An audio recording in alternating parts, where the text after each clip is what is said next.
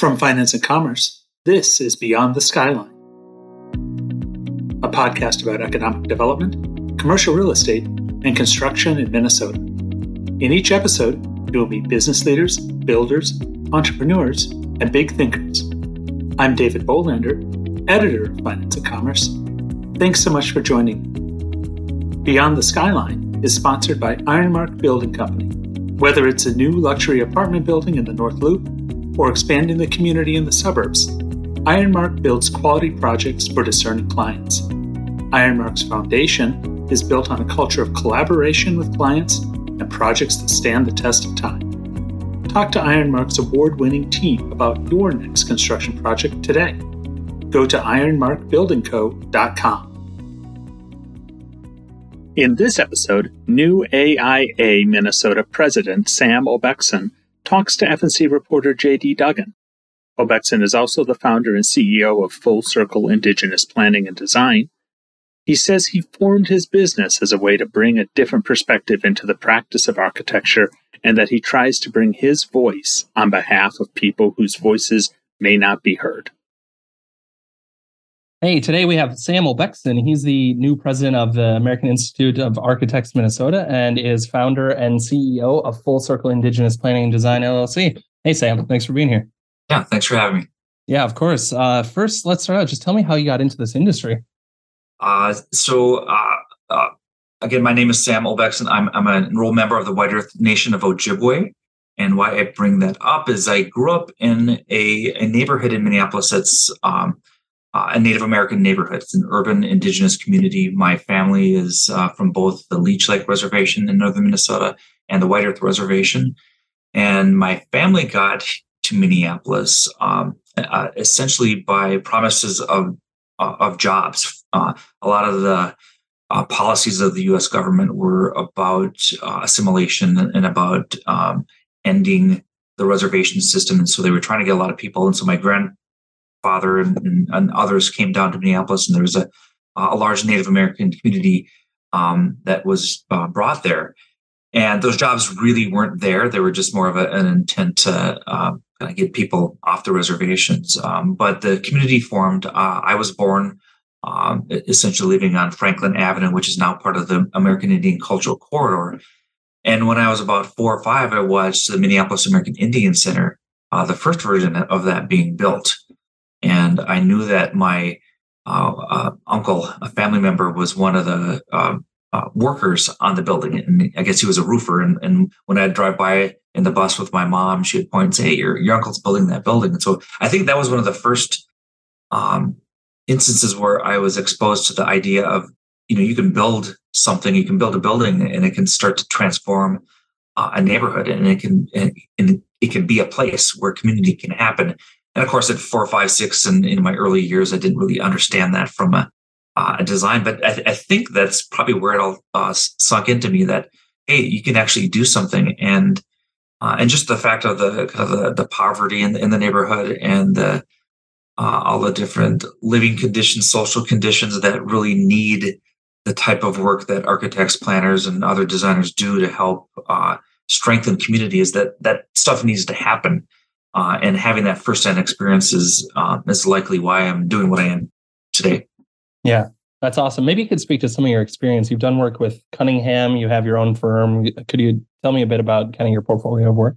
Yeah, I've worked with a number of different firms. When I first graduated college, I actually worked in construction for a couple of years. I felt that was important for me to get some firsthand field experience. And so I did that for a number of years, then came and worked in Minneapolis, where I'm from, a couple of firms, Architectural Alliance, and went to grad school, worked in Boston at a firm called Elkus Manfredi, came back, worked at a firm called MS&R, Cunningham, and then I decided and realized that I could serve tribal communities in a much more intimate and thoughtful way by having my own business that focuses pretty much exclusively on projects for tribal communities, whether they're nonprofits in the city, tribal reservations, and I work across the country, everywhere right now from Southern California to Alaska to Michigan, sort of all over the place. But it really gives me a chance to bring my experiences on a wider range of projects to tribal communities to help them rethink and transform and help in their efforts to build thriving communities for their people. Yeah, can you tell me about what some of that work looks like? You've helped over 40 tribal communities with like reservation master planning. What does your work look like when working with tribal communities? And when I work with tribal communities, I do a number of things, and my professional life kind of transcends just maybe what a typical definition of what an architect does. I have an architecture degree, and then my master's was in urban design. And so our architecture is generally about a building or a number of buildings, and urban design is about the relationship between those buildings. And I've taken that to another level by really focusing on the community building aspects of this from a economic development to a cultural revitalization development. So how either in an urban Native community or in a reservation community, how are the buildings and communities arranged so that community can happen? If you spread things too far apart, people don't have the opportunity to interact. You're forcing a car culture on people. So different types of development that may be denser, that maybe have mixed use, can help a community be more efficient. And actually, you go to the grocery store and you go to the gas station and you see your cultural facility, you see your school, you can walk, you get to know your neighbors, you get to know your community. And I think that's one of the first things that helps communities be strong, is just knowing each other and practicing culture and creating economic opportunities. And housing is such a fundamental measure of the health of the community. So those are the types of projects that I really focus on, as the ones that can help advance tribal communities. Yeah, that's cool. I once heard that people look back so fondly on their university experience because it was the last time they were in a truly walkable community. Could you speak more to some like examples of using design or architecture to build that community? Are there things that come to mind of stuff that you've done? Yeah, and again, from a standpoint of urban design, and that urban can be applied to reservations and rural too, but it's really about how do you create a system of infrastructure that includes roads and even utilities, and how do you preserve green space, open space, revitalize sometimes polluted areas, waterways, streams, and then think about them in relationship to the population. Where do people live and where do people go to work? And if we can make an arrangement of those things in a way that starts to create efficiencies that allows communities to have those walkable neighborhoods, so that they're not driving for hours to go to a clinic, to go back to school, to have recreational opportunities. All these things are really important in establishing a way of life. And I try to do it from a cultural perspective. So I'm doing master planning projects right now from anywhere from in northern Minnesota to urban Minneapolis to Tacoma, Washington, California, and Alaska. And each of them has a different tribe. They're each different communities. They have different landscapes. They have different cultures. And I've always been taught by elders that culture emerges from the landscape. So the materials, the topography, the water or the lack of water really shapes how you live your life as a community and as families. And taking those cues and that cultural understanding from each community helps to give a sense of authentic identity to not only the community design in general, but to each individual building. So there's different material traditions, there's different visual and aesthetic and artistic ways of thinking about things. So all those things impact how we bring a project to life at any scale. Yeah, that's really cool. What opportunities do you see now, or how do you hope to kind of approach your role as president of AIA Minnesota? Yeah, I'm recently newly the president of AIA Minnesota.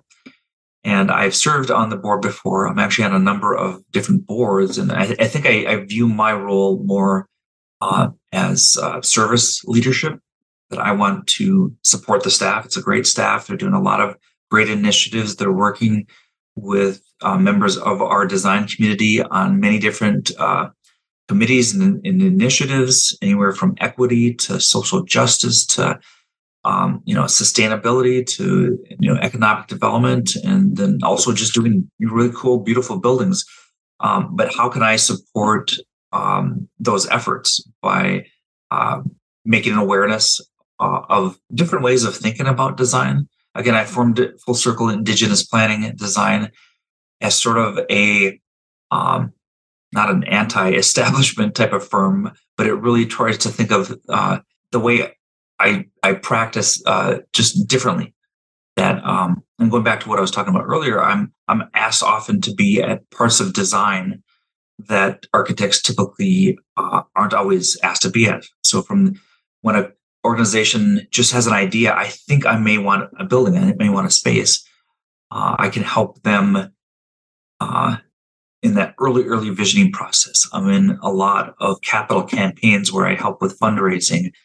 And having the experience I've had, it has given me a lot of insight into how to do things more efficiently or right at the beginning, so that there's more chance of fundraising success at the end, and then just being a voice for oftentimes many people who don't have that voice. And I think that puts me in an interesting position to maybe make an impact on the profession.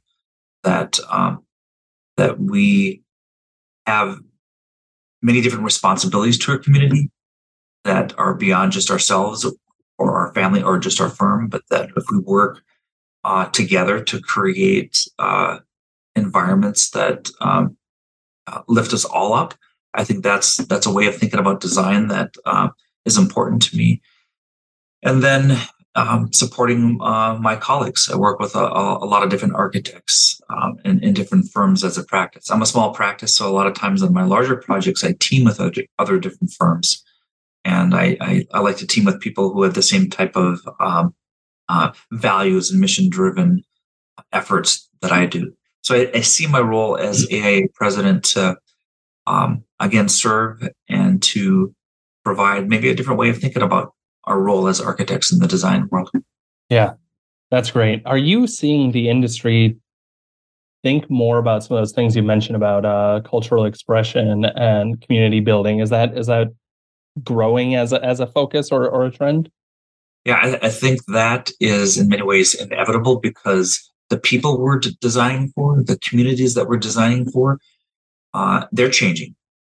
And our profession sometimes leads in those efforts, and sometimes we lag. But in general, design is about reflecting a time and a place. Every building, every community, every organization has a different story to tell, and sometimes those stories, when they become dialogues with each other, tell a greater story of a community.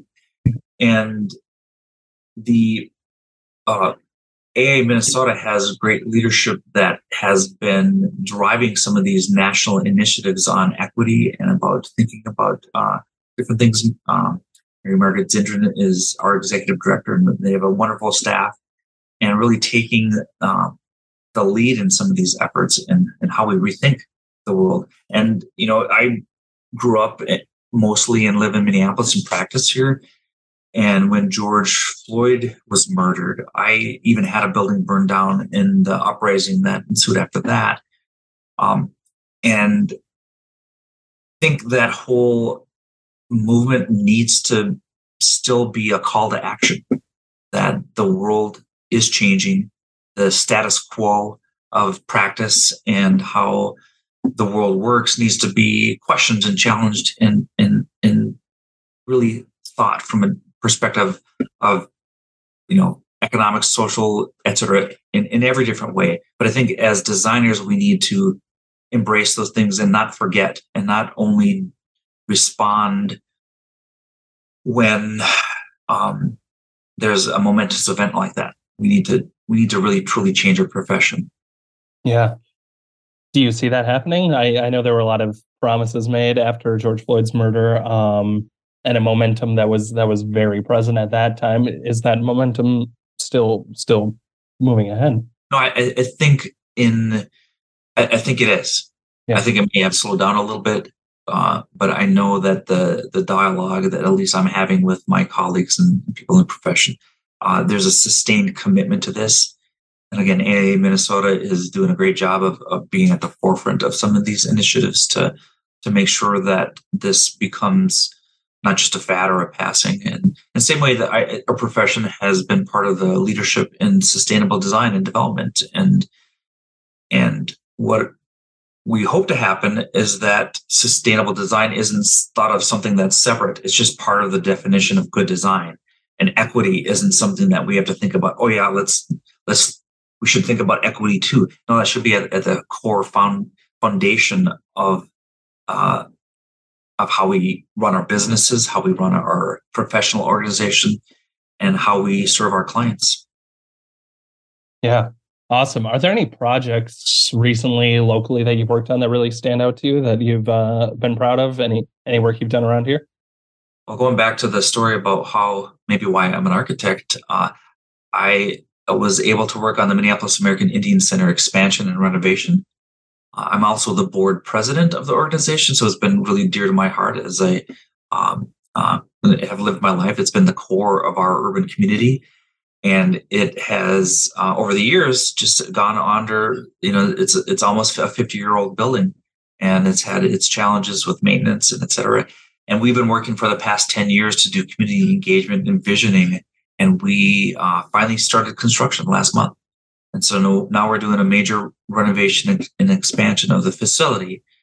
And it's not really just about, renovating the building, but it's about providing greater opportunity for our community to have access to services, to culture, to gathering, to provide economic opportunities, and to help revitalize the entire Native American community that we're living in. Yeah. What do you hope for from the future? I hope, like you mentioned before, that some of these movements are sustained and that the profession eventually begins to absorb them as just, again, part of the definition of good design.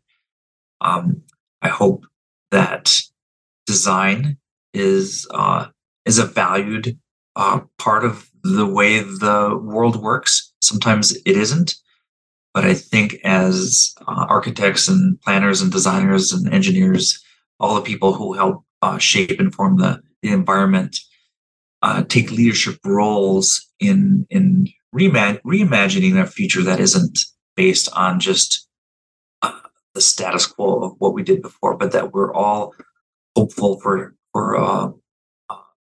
a better world that we're working together to get to. That's the important thing. And then to create the opportunities for the dialogues to happen, to have those discussions. And again, that's where AIA has been a great resource for our community of professionals to have these discussions and to think about our responsibilities to make improvements in the world and the way we live. Yeah.